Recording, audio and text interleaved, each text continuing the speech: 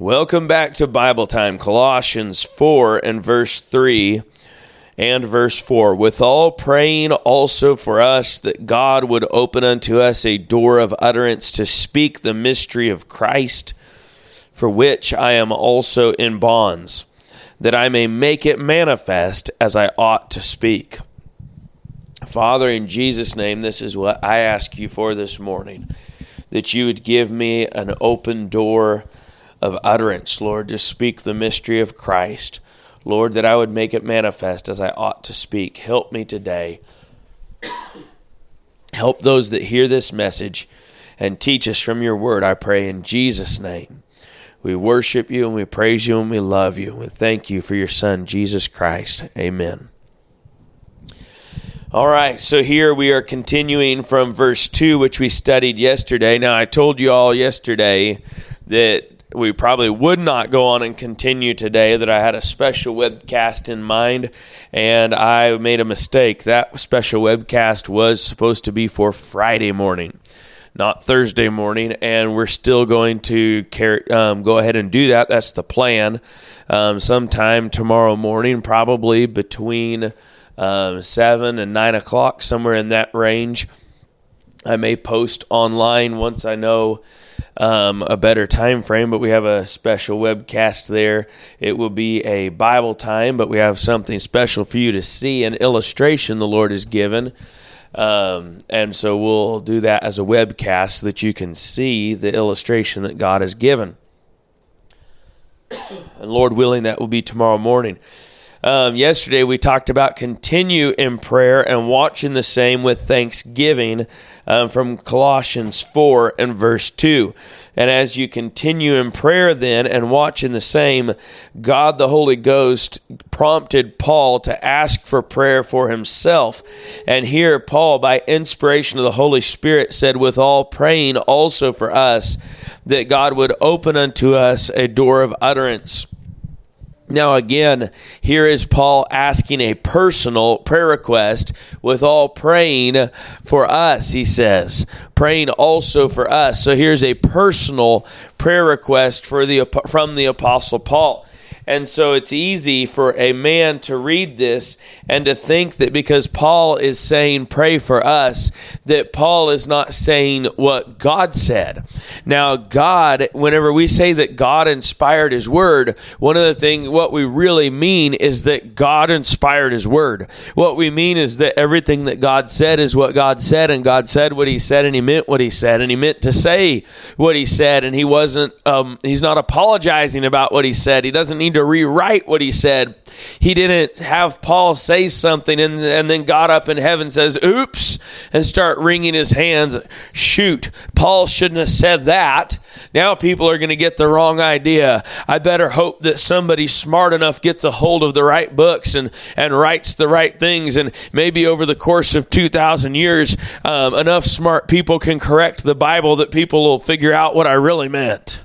That's absolutely not what God did. God inspired the Word of God. And when Paul says, withal praying for us, Paul meant withal praying for us, and God the Holy Ghost meant withal praying also for us, and God didn't miss a beat. Now, I might miss a word, a misquote here and there, but God didn't miss a word, and he didn't miss a meaning. God said exactly what he meant to say here, and God said it through the Apostle Paul. Now, you say, so did God mean that we're to pray for God? No, God meant for Paul to say praying for us so that we would hear Paul say from his own lips and his own personality and his own circumstances something that God Almighty wanted to be said.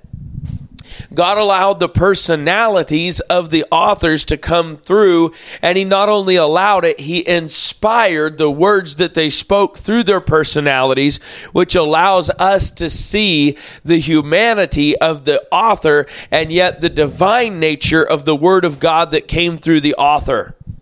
It's an incredible thing. Now, whenever you use a pen on a piece of paper, different pens write differently. Some pens write with a bolder ink, some with a thinner, sharper, crisper ink. Some make spots and on the paper will they write, and some never make anything but that thin, crisp line. So the pens will have an effect on the paper just by nature of the different pens that are used. And God used different penmen, and their personalities and their natures and their experiences came through in the message, and God inspired the message with that in his holy mind. God knew Paul's personality would come through, and God orchestrated the events of Paul's life to allow Paul's nature and Paul's circumstances, Paul's new nature and Paul's circumstances to come through in his writing, so that while we have a personal letter from the Apostle Paul, and he's asking us here with all praying for us, he's saying, please pray for us. So even while Paul is asking for prayer, we're getting the divinely inspired word of God, that God Almighty, through the Apostle Paul, is asking the people at Colossae to pray for the Apostle Paul and his evangelistic band, so that the people of churches today can hear this message from the Apostle Paul, the greatest preacher that ever lived as far as the Gentile church is concerned. And the Apostle Paul asking for prayer then inspires the church to pray for its preachers. And this is something that every true preacher needs, and this is something every church should pray for their preachers. This is something that goes beyond even a preacher behind a pulpit. This is a preacher on the street, a preacher in his own house, a preacher that wants to tell the gospel to his people needs utterance from God. And this is what Paul asks for, with all praying also for us, that God would open unto us a door of utterance to speak the mystery of Christ. Now, the word utter just means to open your mouth and let her fly. It means for words to come out of your mouth. He says that God would open unto us a door of utterance to speak the mystery of Christ, for which I am also in bonds. So this mystery that would be spoken is therefore a mystery that is not easy to speak. That though Paul was a great speaker, this mystery was a mystery that apart from a divine opening, a divine utterance, this mystery would be blocked. And it's also a mystery for which he was in bonds. And we will look at all of this in a little more detail. So this mystery, that he's asking for utterance to speak, is a mystery for which he's in bonds. There's a cost for preaching this mystery. And then he says that I may make it manifest as I ought to speak. So this utterance has to do with making something manifest, making something clear that would otherwise not be clear. So this utterance is a necessary attribute, a necessary gift, a necessary operation of the Holy Spirit of God in order to make the mystery of Christ manifest, and in order to help the preacher to have the boldness to go through the trials and the tribulations that accompany the preaching of the gospel. This preacher needs utterance. He needs utterance so that he can count the cost, and when he realizes I'm going to lose family, I'm going to lose friends, I might lose my job, I might go to jail because I opened my mouth and I let the words of the mystery of Jesus Christ come forth from my lips, and the Holy Spirit of God anoints those words and sets those words on fire. People are going to get under conviction, and when people get under conviction, they do crazy things because people don't like conviction. And people that, like in Acts chapter 7, whenever Stephen, full of faith and power, opened his mouth with utterance and preached the gospel of Jesus Christ and made known the mystery, people got mad and they gnashed upon Stephen with their teeth, and they ran upon him and they grabbed him and bodily threw him without the city upon the ground, and they grabbed rocks on every hand and they began to throw the rocks at Stephen, and the rocks destroyed his body as he sat there saying, Father, forgive them. But those rocks killed Stephen, and that was because Stephen had utterance. So Paul is here saying he's praying for utterance, but he's at the same time, as he's praying for utterance, he says that he is in bonds for his preaching, that he has preached in utterance. And this utterance is needed because we know that whenever we go out and preach the gospel and God gives us utterance, the reaction may not always be roses. They may not throw roses at us. They may not send chocolate and flowers. They may be throwing rocks by the time you're done preaching with utterance. So he's called the church to prayer in Colossians 4:2, and here the Holy Spirit prompts him to ask prayer for himself and for his evangelistic band, that God would open a door of utterance. Let's look at that utterance a little more closely. Go to Acts chapter 2. Acts chapter 2 and verse 4. Turn there quickly. I hope you have your Bibles open today.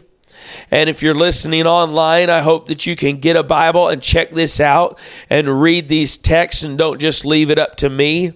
And see what your Bible says, and consider the fact that the King James Authorized Version Bible is the inspired Word of God. And if you've got anything else, you're going to see some pretty serious differences if you just open it up and look, and you can do the study out for yourself. If my Bible is not the Word of God, then pray tell what is.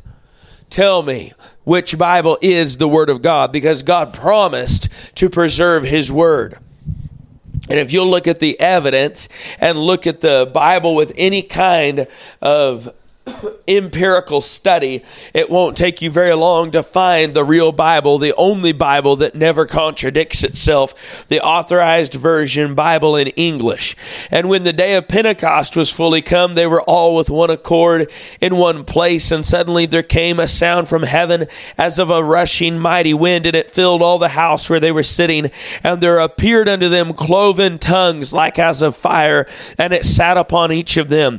And they were all filled with the Holy Ghost and began to speak with other tongues as the Spirit gave them utterance. Here is a reference to utterance, and it's given in direct context to the outpouring of the Spirit of God on the day of Pentecost. Utterance is a gift from the Holy Spirit of God. Now here it says that there appeared unto them cloven tongues like as of fire, and it sat upon each of them, and they were all filled with the Holy Ghost and began to speak with other tongues as the Spirit gave them utterance. So the cloven tongue of fire sat above upon their head, but their tongue was lit on fire by the Holy Spirit of God, and they spake with utterance as the Spirit gave them utterance, and they spake with other tongues. Now let's look at the reaction. Let's look first of all at what this means here, that they spoke with these other tongues. And it says, and there were dwelling at Jerusalem Jews, devout men out of every nation under heaven. Now when this was noised abroad, the multitude came together and were confounded, because that every man heard them speak in his own language. The Jesus said that the gospel should be preached to every tribe and tongue. And the word of God is clear throughout the word of God that tongues are languages. Go to verse 11, the Cretes and the Arabians, all these other people. And in verse 8 he says, and how hear we every man in our own tongue wherein we were born. And the way that this was presented was that the tongue that you were born in is the native tongue, the native language that you speak. And here in verse 11, he says that all of these people, let's just read the list starting in verse 9, Parthians and Medes and Elamites and the dwellers in Mesopotamia and in Judea and Cappadocia and Pontus and Asia, Phrygia and Pamphylia, in Egypt and in the parts of Libya about Cyrene, and strangers of Rome, Jews and proselytes, Cretes and Arabians, we do hear them speak in our tongues the wonderful works of God. So here the Holy Spirit gave them utterance to speak. And the incredible fact here is that he gave them utterance to speak the gospel in an understandable way in the language of the hearers. And this establishes the fact that God desires his word to be translated into every tribe's language. Because here the Holy Spirit of God translated the word of God perfectly with inspiration and with presence preservation to every tribe and tongue that was there present.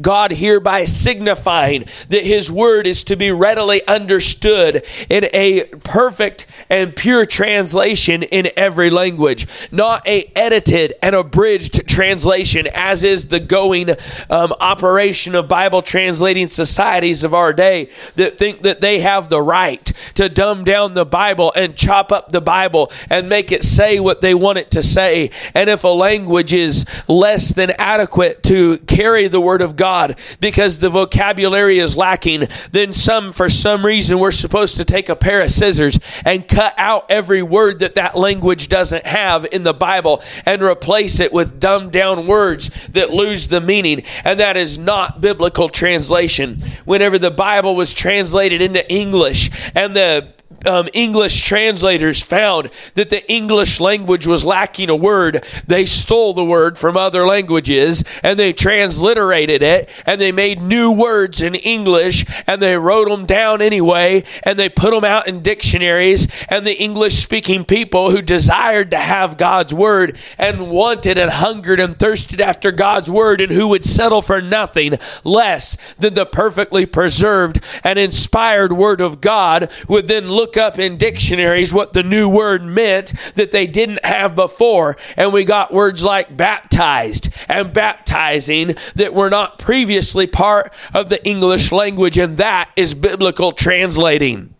And by the way, if one of these languages was a dumbed down language with a lacking vocabulary, at the day of Pentecost, the Holy Spirit of God not only spoke the word, but he gave illumination as to the meaning of the word in the hearts and the minds. And that is biblical utterance. When the Holy Spirit of God takes the word of Almighty God that in the original tongues was given in Hebrew and Greek, and he speaks it through the mouth of one of his messengers, possibly in any language on the face of the earth, and the people listening to that message get illumination and understanding of the perfect word of God and are able to have their minds and their hearts changed and dealt with by the Holy Ghost. They have experienced Holy Spirit utterance.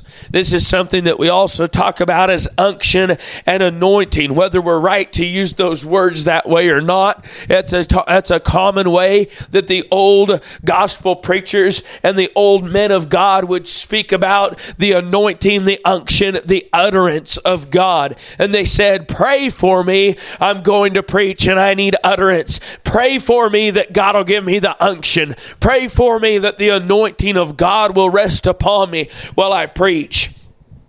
So here in Acts chapter 2, the Spirit gave them utterance, and the reaction to the utterance of the Spirit of God speaking the word of God through these men and illuminating the minds of the hearers of this word was that they said, we do hear them speak the wonderful works of God. We do hear them speak in our tongues the wonderful works of God. Now before Pentecost came, many of these things had been spoken of. The gospel had been spoken of many times.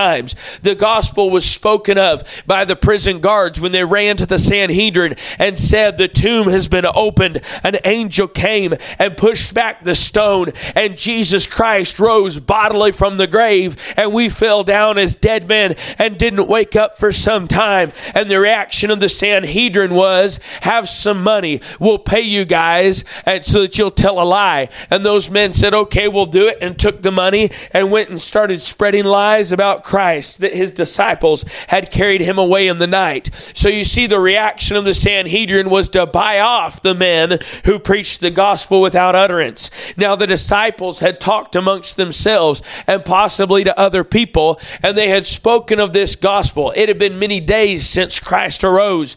The Holy Spirit of God had indwelt them before. Jesus had breathed upon them and said, receive ye the Holy Ghost. But they had lacked the utterance of God. Now at the day of Pentecost, the Holy Spirit of God came in power and filled these men, and they preached the word of God with utterance. And what happened now was that the people said, we do hear them speak in our tongues the wonderful works of God. And they began to comprehend that there was something here that was bigger than just a fancy orator or somebody's fancy speech that they were trying to deliver.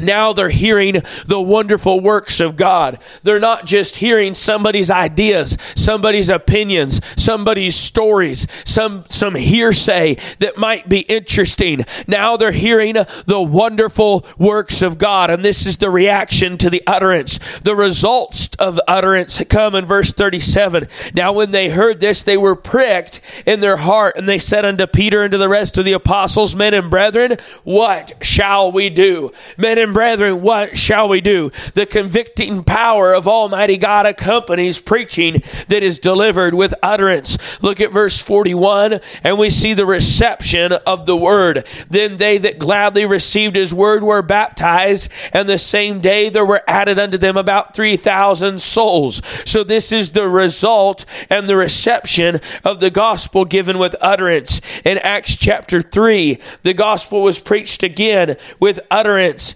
And when it was preached, the men again turned from their sin and were added to the church.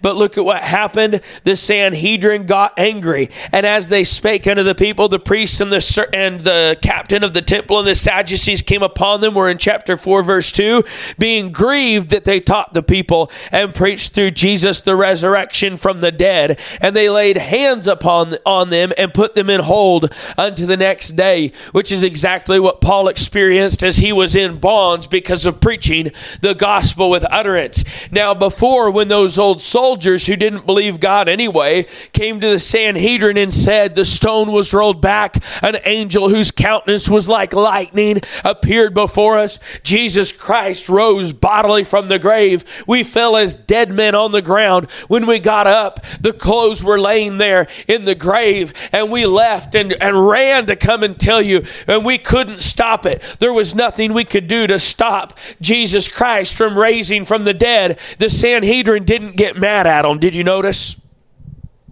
Instead, those Pharisees, those Sadducees paid those soldiers and bought them off. They didn't get mad at them. But now, whenever they hear the word of God preached with boldness, they're grieved that the people are taught. And they laid hands on these men and put them in hold unto the next day. They were grieved that they taught the people and preached through Jesus the resurrection from the dead. You see, the fact of the resurrection from the dead, just in and of itself as a historical novelty, as something that somebody once said, that a group of people, a bunch of fishermen had came up, cooked up some kind of idea to try and keep their cult religion going. That idea is not offensive to the world, but whenever the resurrection of Jesus Christ is preached by a man, or even in the sense of a woman telling another person on the street or in her workplace about the resurrected Lord Jesus Christ, she can have that utterance too. Old Philip had 4 virgins who were daughters that did prophesy. That means they proclaimed the word of God, the resurrected, risen Lord and Savior Jesus Christ. It doesn't mean that they were pastors in a church, which the word of God clearly forbids, but that they preached the word of God in the venues and in the market and in the places where they could proclaim the resurrection of Jesus Christ. And here, whenever someone with the anointing power and fire of Almighty God in their bosom preaches and says to their neighbor, to their co-worker, Jesus Christ is alive. He is alive today. He died, he was buried, and he rose again, and he is alive today. And if you will repent of your sin and believe the gospel, you will be saved. The Bible says, whosoever shall call upon the name of the Lord shall be saved. When that is given with the utterance of Almighty God, the hearer cannot help but react. The hearer cannot help but to either reject or to receive the gospel. Because when it is preached with utterance, the Holy Spirit of God is taking the word of God and piercing even to the dividing asunder of soul and spirit. And any man, woman, or child who comes under the sound of preaching that is given with utterance is forced into a corner. I had a man tell me not too long ago, I was talking to him about a gospel presentation where a man who believes in works salvation was angry and began to yell and begin to shout and begin to become irate because the messenger that carried the gospel to him had utterance that day, and God was moving and giving him them scripture and making manifest the gospel. And this other party who heard about the gospel being preached with utterance, he felt offended for the man who was irate, apparently. And he said, that's because, he told this other guy, he said, that's because you backed him into a corner. Anybody will fight when you back him into a corner. Well, bless God Almighty, when the Holy Spirit of God gives a preacher utterance, it backs people into corners.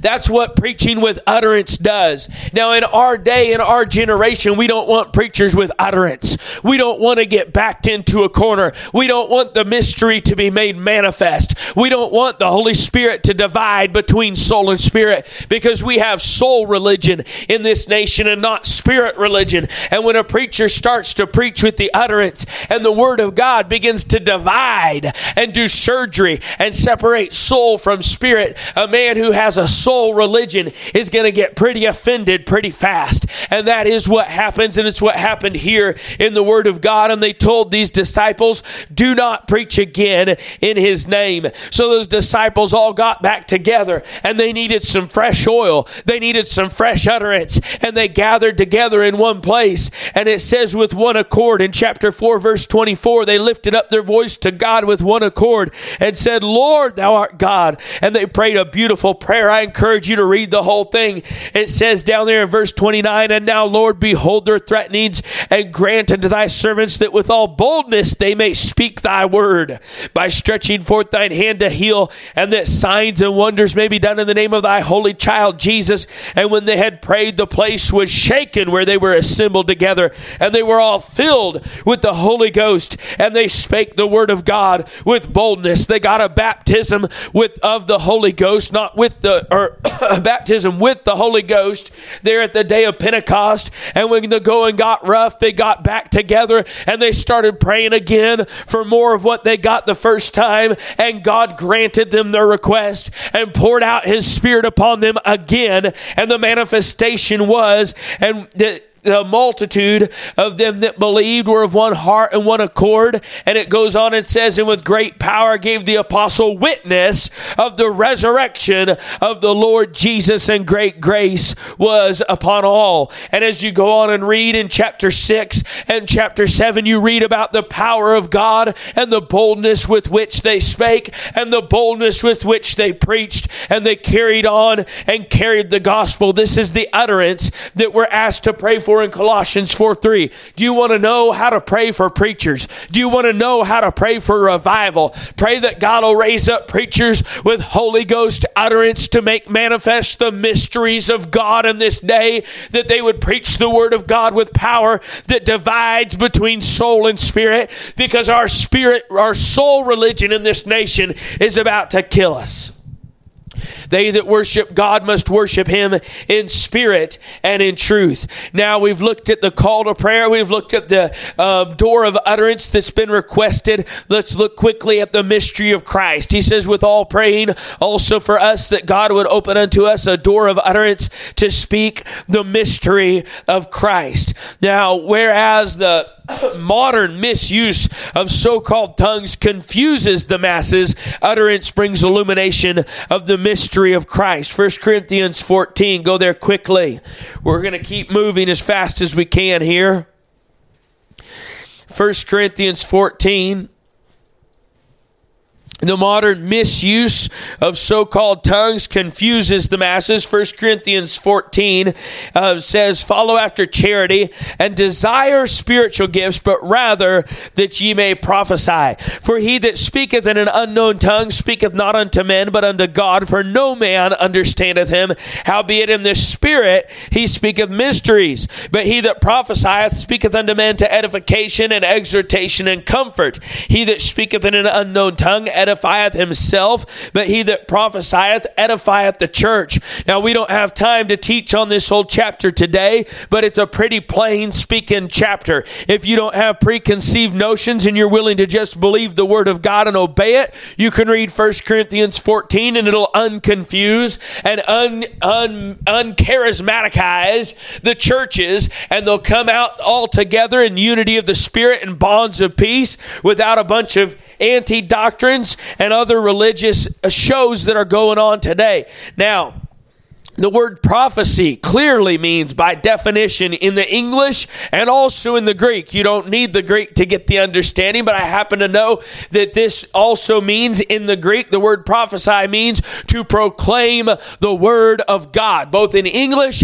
and in Greek. And whether that proclamation of the word of God is a past tense proclamation, a present tense proclamation of what God said, or a future tense proclamation of what God is going to do, the word prophecy in the Bible has nothing to do with the tense as much unless the tense is given in context. For example, when the prophet Joel or another prophet says it shall come to pass in that day, they just gave you the tense. They say, thus saith the Lord. And now you know it's the word of God, so it's prophecy. And then they say, in that day, Zion shall be plowed as a field, or whatever else they say. They just gave you the context of the tense. Is this a past tense thing that God said? And God said, let there be light. There's past tense. Future tense, thus saith the Lord, Zion shall be plowed like a field. And you get the tense from the context, and you understand whether it's a future prophecy or a past prophecy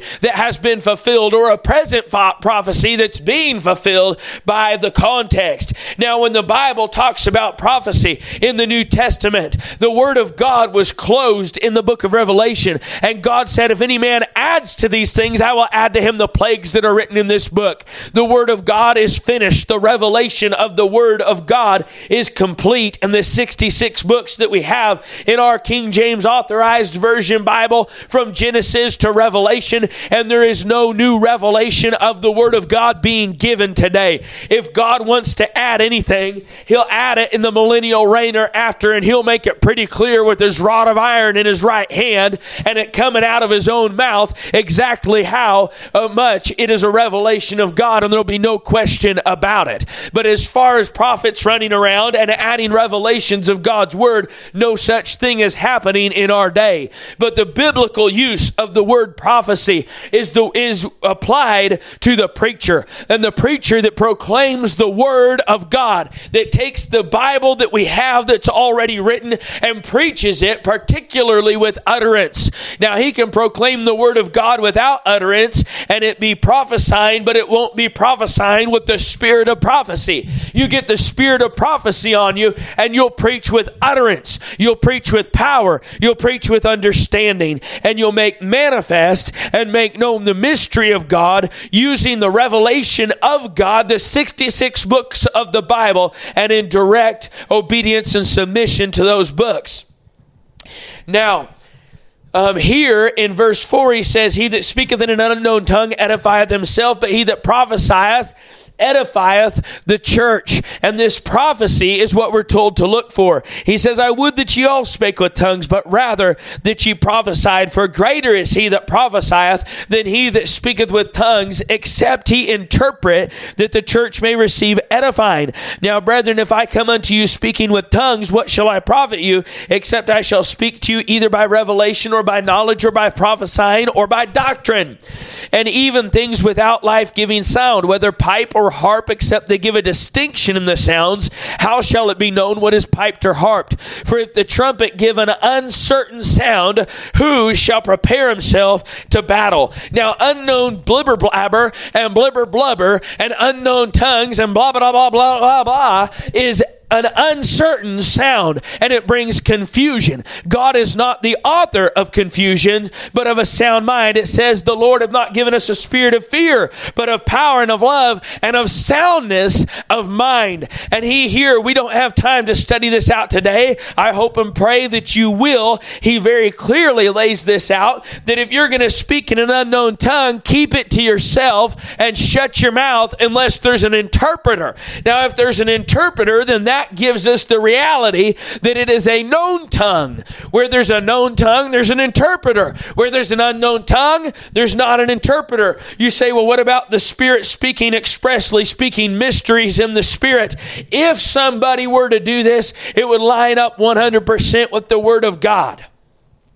It says in verse 28, verse 27, if any man speak in an unknown tongue, let it be by two or at the most by three, and that by course, and let one interpret. But if there be no interpreter, let him keep silence in the church, and let him speak to himself and to God. And then he goes on and speaks to the prophets, and he says in verse 33, for God is not the author of confusion, but of peace, as in all the churches of the saints. Let your women keep silence in the churches, for it is not permitted unto them to speak, but they are commanded to be under obedience, as also saith the law. And if they will learn anything, let them ask their husbands at home, for it is a shame for women to speak in a church.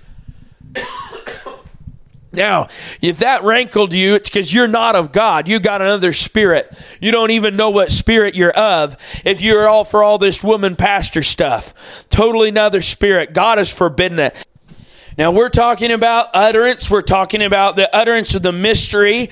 The mystery is not speaking mysterious languages. The mystery is revealed in Christ. So if you think that your mystery is going to help the church, it's not. It's going to bring confusion. We need the revelation, the manifestation of the mystery of Jesus Christ in our churches and in our land. 1 Corinthians 15:51. Behold, I show you a mystery. We shall not all sleep, but we shall all be changed. Now, Paul there just revealed a mystery, and he did it in a plain tongue that could be understood and that could be translated to another language. And then guess what he did?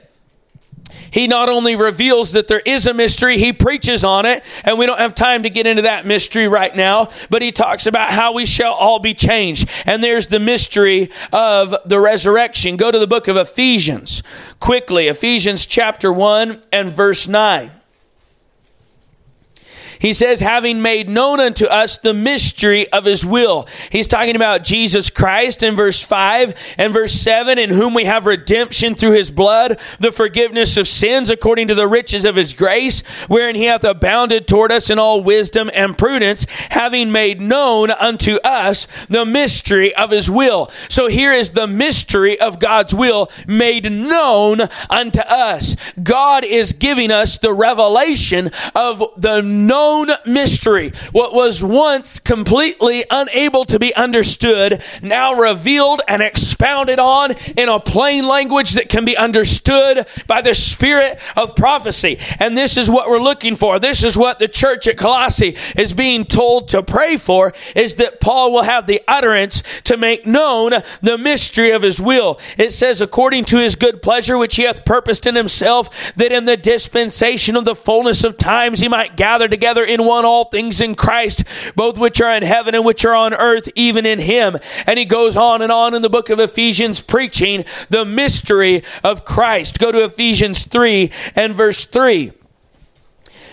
Now let's start in verse 1. For this cause I, Paul, the prisoner of Jesus Christ, for you Gentiles, if ye have heard of the dispensation of the grace of God, which is given me to youward, how that by revelation he made known unto me the mystery, as I wrote afore in few words, whereby when ye read, get this, ye may understand my knowledge in the mystery of Christ. Whereby when ye read, ye may understand my knowledge in the mystery of Christ. Paul was saying, I'm giving you everything I've got here. I'm giving you my knowledge in the mystery of Christ, and I'm giving it to you in a letter, and I'm writing it down in a way that when you read it, ye may understand my knowledge in the mystery of Christ, which in other ages was not made known unto the sons of men, as it is now revealed unto his holy apostles and prophets by the Spirit, that the Gentiles should be fellow heirs and of the same body, and partakers of his promise in Christ, by the gospel whereof I was made a minister according to the gift of the grace of God given unto me by the effectual working of his power. This is what we're praying for. You want to know how to pray for America? Pray that God will raise up ministers and pour out his Spirit upon them and give them the gift of the grace of God God by the effectual working of His power, that they might make known the mystery of Christ in our generation and in our day. You want to know how to pray for your pastor? That's how you pray for your pastor. You want to know how to pray for the preacher? That's how you pray for the preacher. That the effectual working of the power of God would open unto them a door of utterance to speak the mystery of Christ, for which He says, I am also in bonds. And you got to recognize, if you've got a real preacher, he's going to go through some persecution, and you better be ready to pray for him and help him when he does. Help him as best you can. Look at verse 9. He says this is what he's trying to do. Let's just go ahead and read on down through it. Verse 8, unto me who am less than the least of all saints is this grace given, that I should preach among the Gentiles the unsearchable riches of Christ. The unsearchable riches of Christ, that I should preach it. He says, and to make all men see what is the fellowship of the mystery which from the beginning of the world hath been hid in God, who created all things by Jesus Christ, to the intent that now unto the principalities and powers in heavenly places might be known by the church the manifold wisdom of God. The mystery of Jesus Christ, when preached with utterance, is preached with understanding. It's preached to edification. It's preached to the acknowledgement of the church and to the understanding of the church, not to the confusion of the church. He says, in which, for which I am also in bonds. Go to 2 Corinthians and we'll look at that real quick and then we'll move on. 2 Corinthians 6 and then back to Ephesians and we'll be wrapping it up. 2 Corinthians 6. Hallelujah. Thank you, Lord. Verse 4, he says, but in all things approving ourselves as the ministers of God, in much patience and afflictions and necessities and distresses, in stripes, in imprisonments, in tumults, in labors, in watchings, in fastings. The gospel will send you to jail. And America is about to see, unless God sends a major, mighty reviving that changes the social and political face of this land drastically. Unless God changes everything. Very quickly, America is about to see the day again, and America has seen this day many times, where godly, God-filled preachers who are full of the Spirit of God, making known the mystery of God, will be bound and imprisoned and punished and put through all kinds of persecution for making known the mystery of Jesus Christ. This has never changed. America was founded on godly principles, but if you study American history in detail, you'll find out that in the days of the formation of this nation, there were godly preachers being thrown in jail all across this land throughout the 1700s. There were preachers, if you were not a Congregationalist preacher, you were not allowed to preach in a Congregationalist state without a license, and that only came through the Congregationalist church. So if you didn't line up with them, you got thrown in jail. And many Baptist and nonconformist preachers, including men like Quakers and such, were thrown into jail for preaching the gospel of Jesus Christ in this land and not marching to the beat of the denominational drum. Other places were Presbyterian, and if you were not a Presbyterian, you'd get thrown in jail for preaching without a license, and you couldn't get a license in that colony without being a Presbyterian, and so on it went.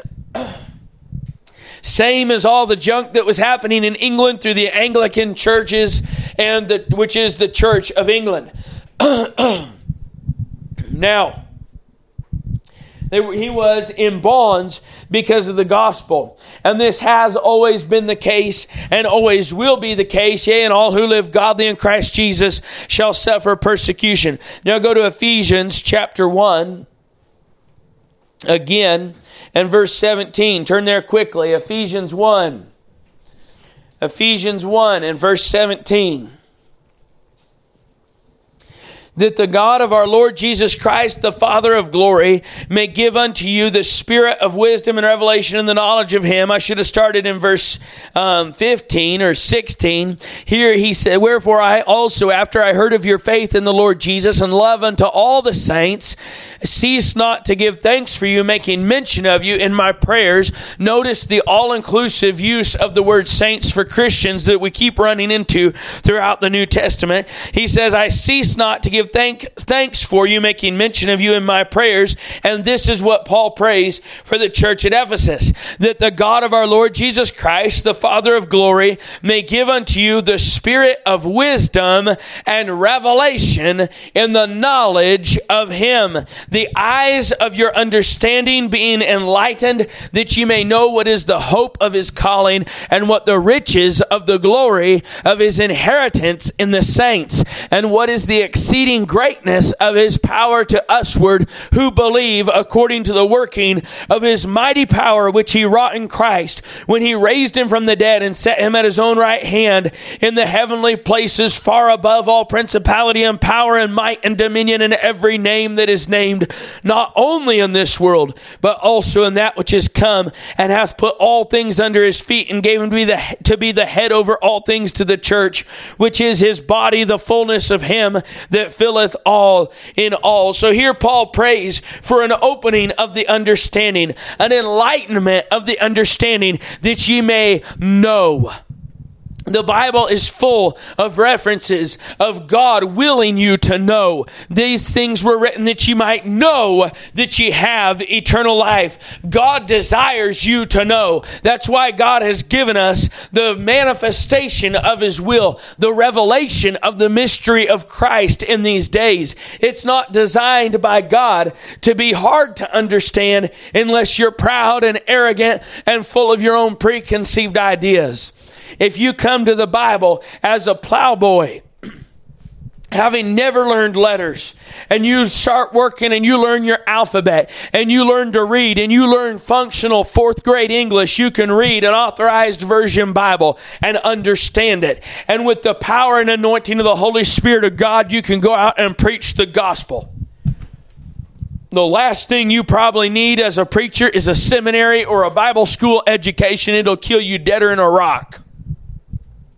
What you need is to get in the Word of God and believe the Word of God and get on your face and pray for utterance and unction, and then go out and preach the Bible. This nation needs, as my pastor has said many times, 10,000 Holy Spirit-filled, anointed preachers preaching the Word of God in power. That's what this nation needs. Ephesians 3 and verse 9. We looked at this before.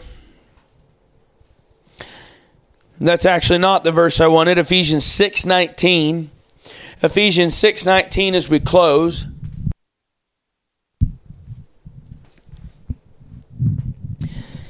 He says, let's look at verse 18. Praying always with all prayer and supplication in the Spirit. This is almost verbatim, almost exactly what he tells the church at Colossae. Praying always for me. He's exhorting the church at Ephesus.